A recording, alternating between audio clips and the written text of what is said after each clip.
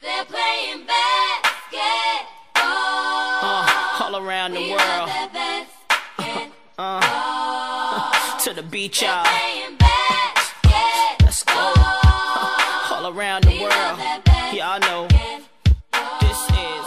I'd seen the Good Tidings name on, a few different courts around and, thought, well, that's cool. I wonder what they do. And, the courts are nice and, wow, this is awesome. And I had no idea, I don't think, the depth of your organization, the things that you do. And so it wasn't really until you and I started talking that I think the light bulb went on for both of us. Like, how can we work together? Like, how can we, with my role at the University of San Francisco or, connections with the NBA and obviously you're so well connected in the NBA, just continue to do good in the world.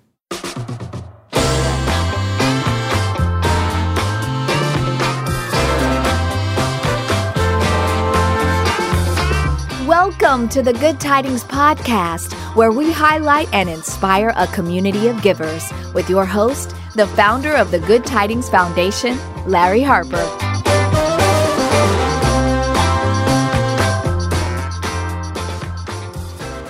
Well, we'll start off with hello, Jennifer. We're so happy to be here sitting with you today. And this episode, I do have the pleasure of chatting with my friend Jennifer Azzi, who is a basketball Hall of Famer, Olympic gold medalist, NCAA champion, and certainly dozens and dozen more accolades on her resume.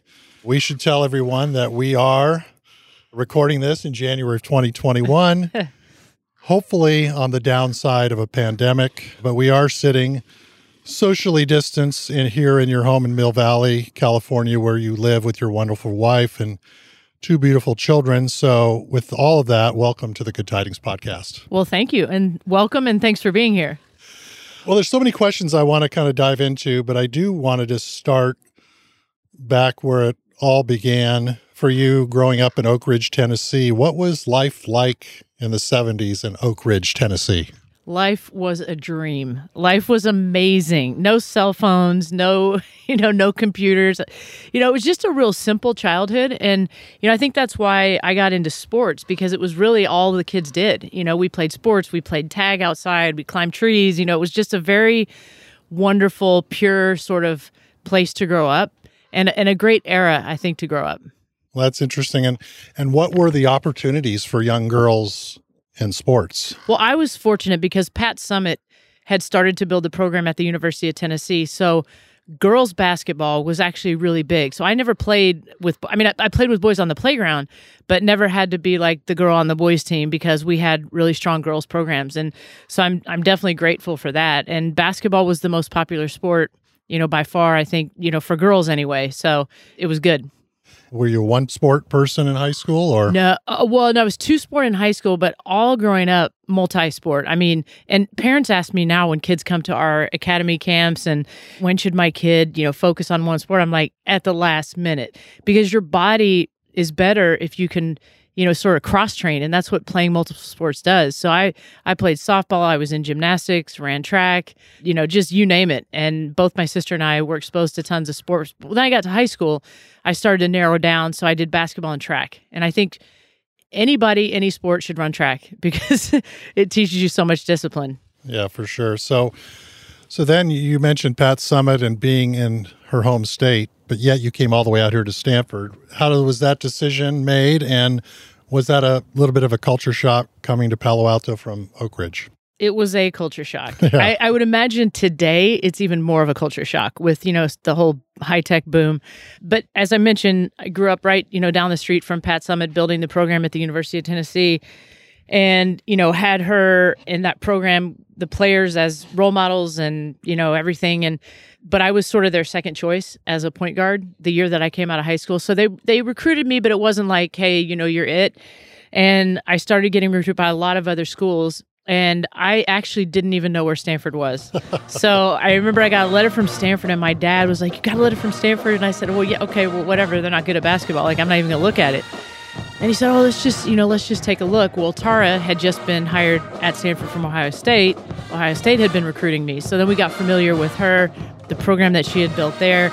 And, the more I learned about it, the more I thought, I'm a risk taker. I'm a builder.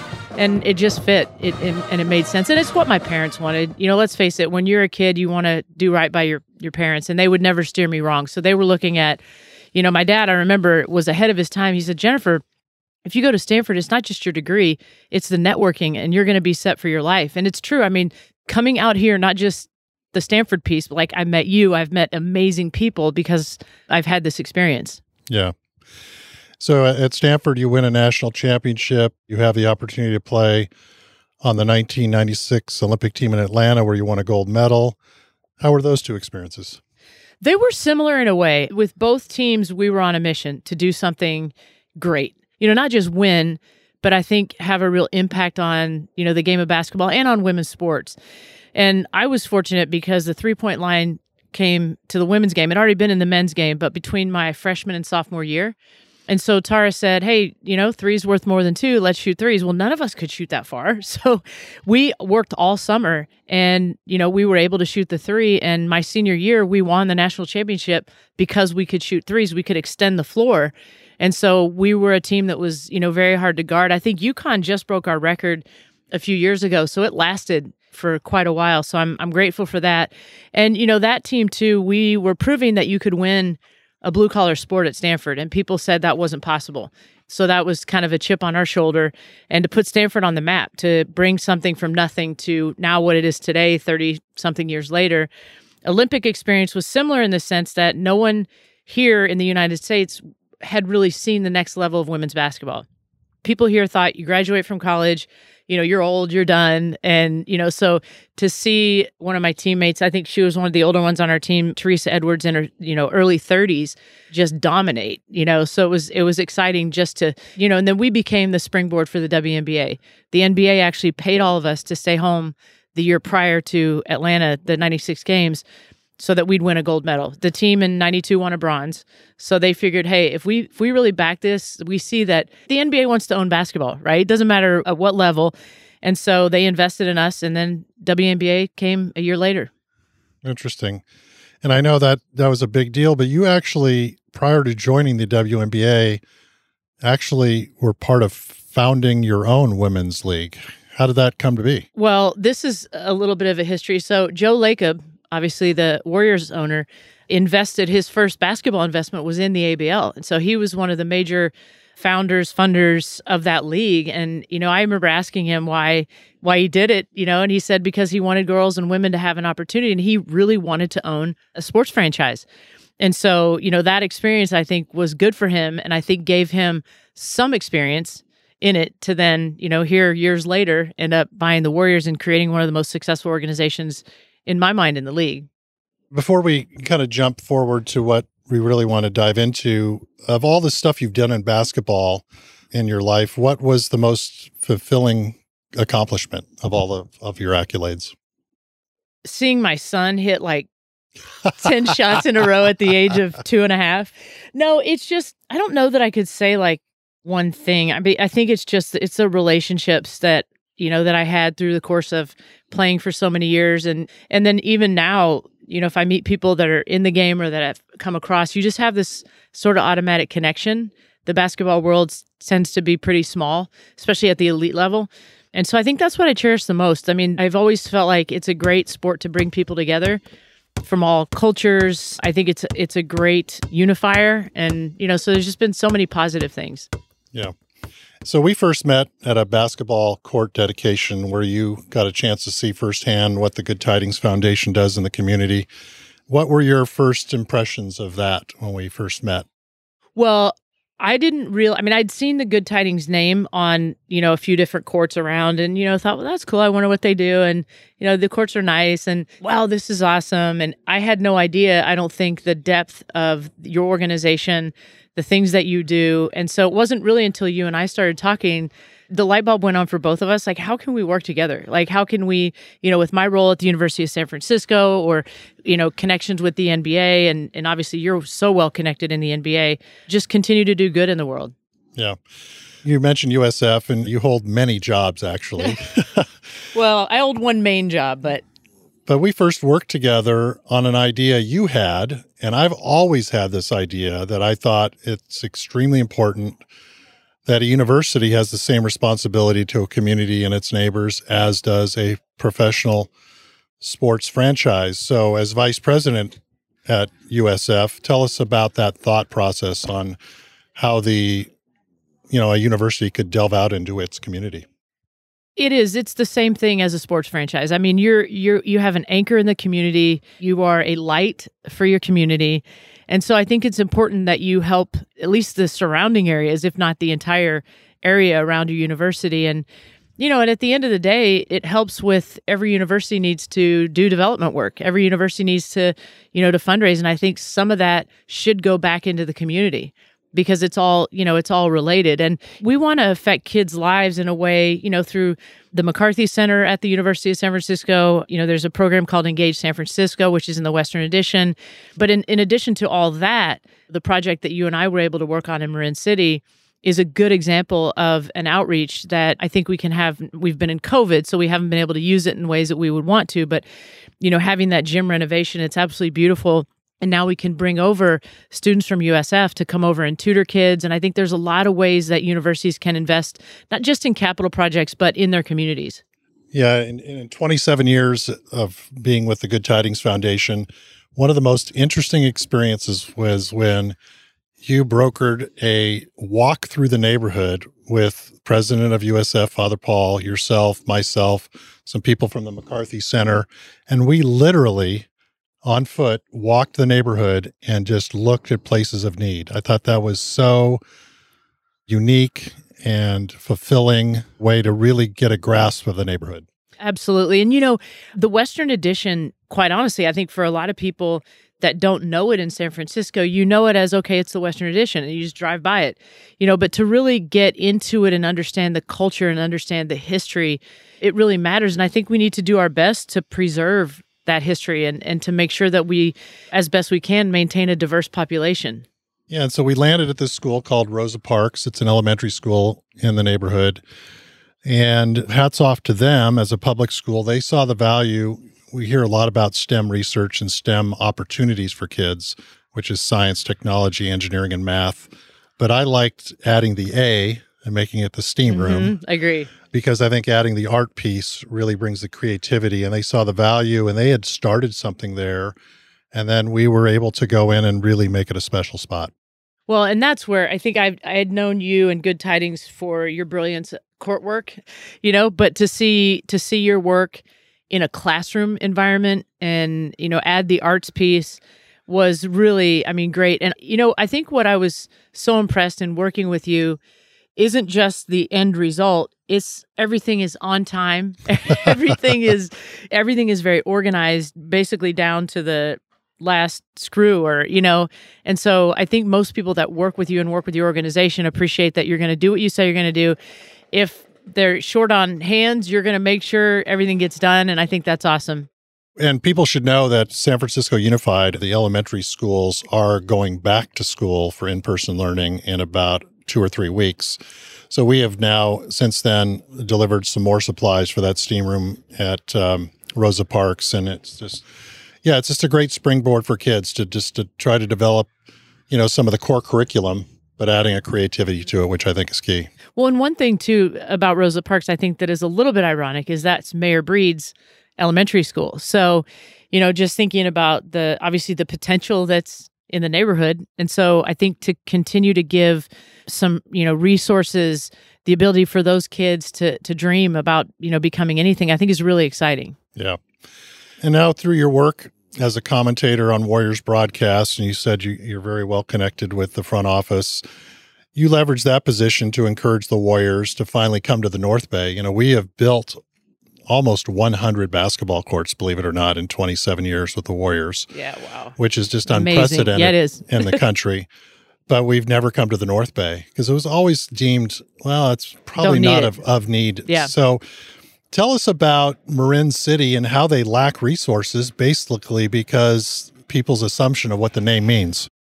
So it's interesting with Marin City, and I think the misinformation that's out there or the, perceptions that just aren't accurate. I've asked people here in Mill Valley that have never even been to Marin City unless they were going to Target, what do they think? And they just say, oh, it's just, Black and low income. And it's like, we're in 2020. I mean, that's, at the time. And so I was fortunate through basketball to connect with Paul Austin, whose foundation is Play Marin. So he started sports programs for youth in Marin City and is doing an amazing job. So we connected, through basketball. My wife Blair and I had a camp over there. Some of the kids came here. So we're trying to get the kids to understand each other, from essentially two different worlds. And so that really brought us together. And so just being in the gym hadn't been touched in like 40 years. And so thinking of all this wonderful work that Paul is doing, that he needed some help getting the gym up to speed. So of course, then I thought, Larry Harper he's the one to go to. So connected with you. And then, you obviously have great relationships with the Warriors as well.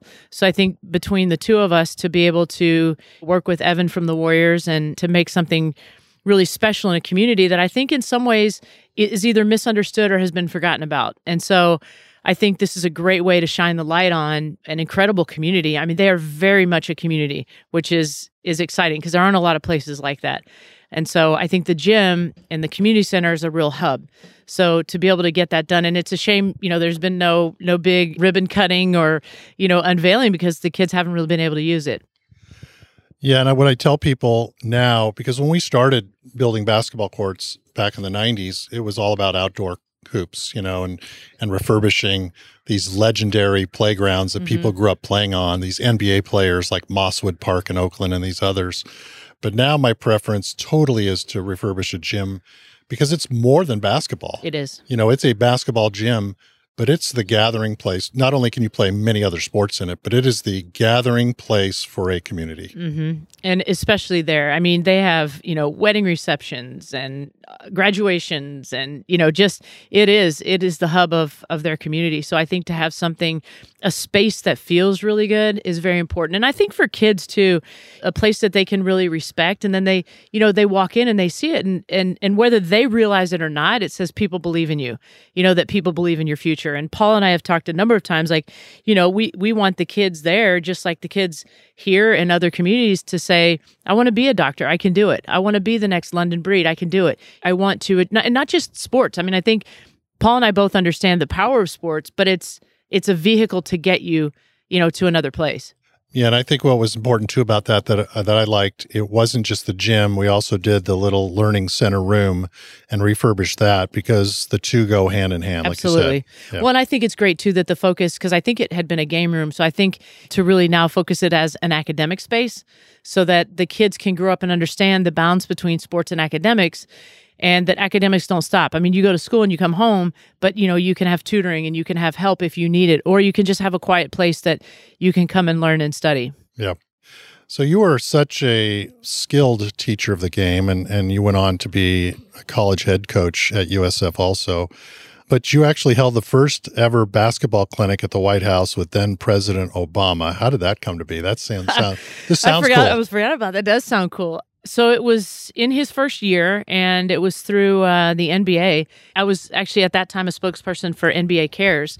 So we did programs and projects all over the place. And so this was incredible. I remember we were out on the White House court that he actually, because he's a basketball guy, had been a tennis court turned into a basketball court. And, the balls are, I actually have a picture of it somewhere, but it's, sort of branded on the leather ball, Barack Obama. And so I held the ball and I was like, this is just so cool. And I had the opportunity to meet him, which was amazing. So after the clinic, we went into the White House and he honored the WNBA championship team. I think at that point it was Phoenix. And as he's doing that, he talks about his daughters and how he wants, his daughters to be able to dream and be able to accomplish anything just like, boys or anyone else. And these women are great role models. And it was such an incredible experience to be there and to really witness his beginning.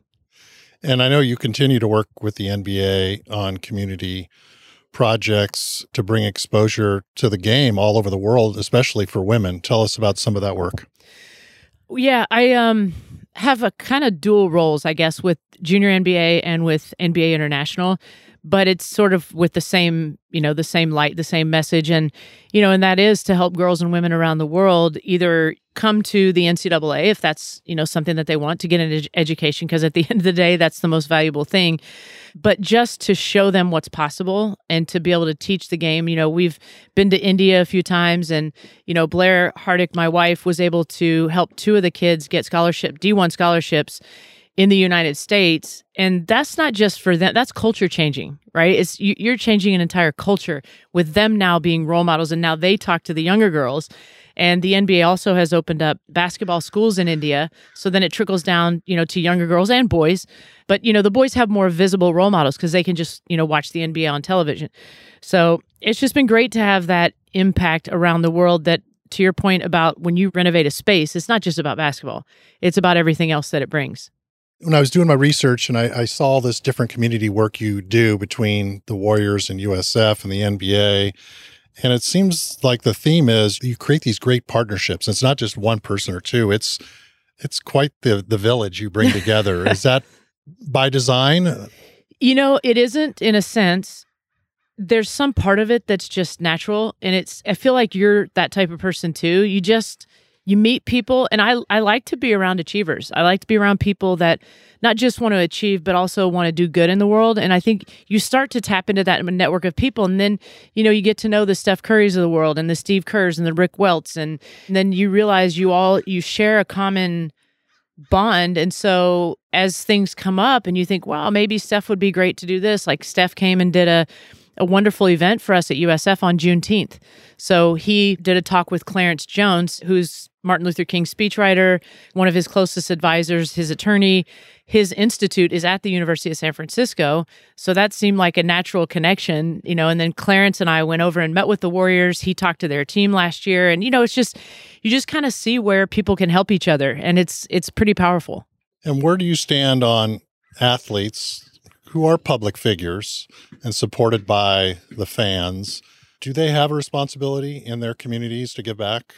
They have 100% responsibility to give back. I think if the public has made you who you are and what you are, you have even more on your shoulders, I think, to give back. And, I think also they have, I wouldn't say a responsibility, but I think the athlete voices have become more and more important for social change. You look at what happened in Georgia with the changing of the Senate. That was a lot started by the WNBA players, and trying to kind of expose Kelly Loeffler and her vision and her values and everything that she's about. So I think for the most part, athletes' voices have been used for the good. And if that's the case, then I think it's one of the best. Social media has become one of the best platforms that I think we've seen. And what is on your philanthropy bucket list at this point in your life? Like what are some of the work you want to see done and you want to be a part of?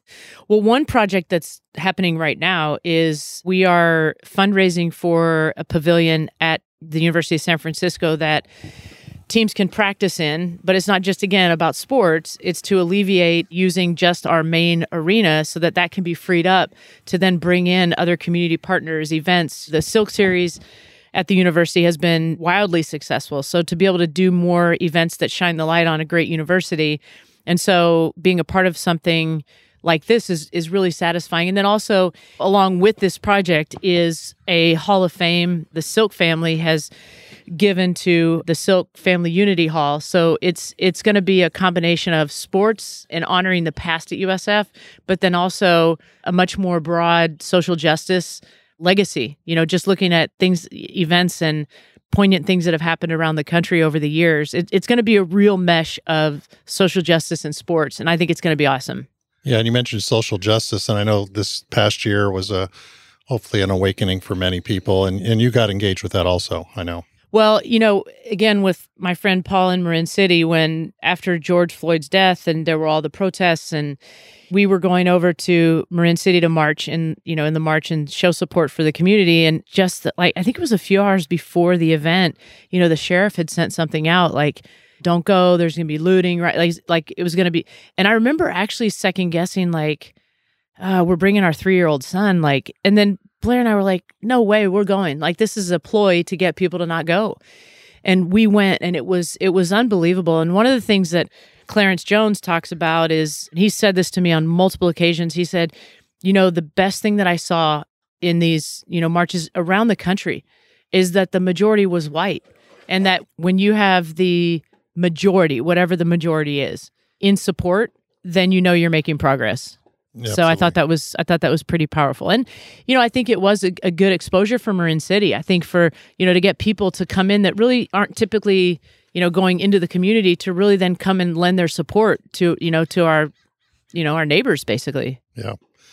Yeah. Well, I want to thank you, for many things. One, for introducing yourself at that basketball court dedication many years ago. I know we have a lot of work that we can work on together. I also wrote a novel called Before Jackie, which was about social justice well before, the issues of this past year. And, in looking for the right endorser of the book, who for me was Billie Jean King, and I had no opportunity to ever reach out to her, and you made that endorsement happen. So I want to thank you for that, for sure. Well worth it, and not that difficult. I mean, she, there was no selling there whatsoever. So, and she's such a great person. I mean, anything that is going to do good in the world. And, I so appreciate people too, like her, that did this stuff when it wasn't cool. Now there's kind of a cool factor with being involved in this movement, because to Clarence's point, it's now the majority. So it's now accepted. It's now, you're almost supposed to, right? Right. Yeah. Well, thank you for today. It was great hanging out here. Same. With you and your dog on this beautiful deck here in Mill Valley. And I wish you and your family well, and look forward to working with you in the future. Likewise. Thank you for all your great work. I appreciate it too.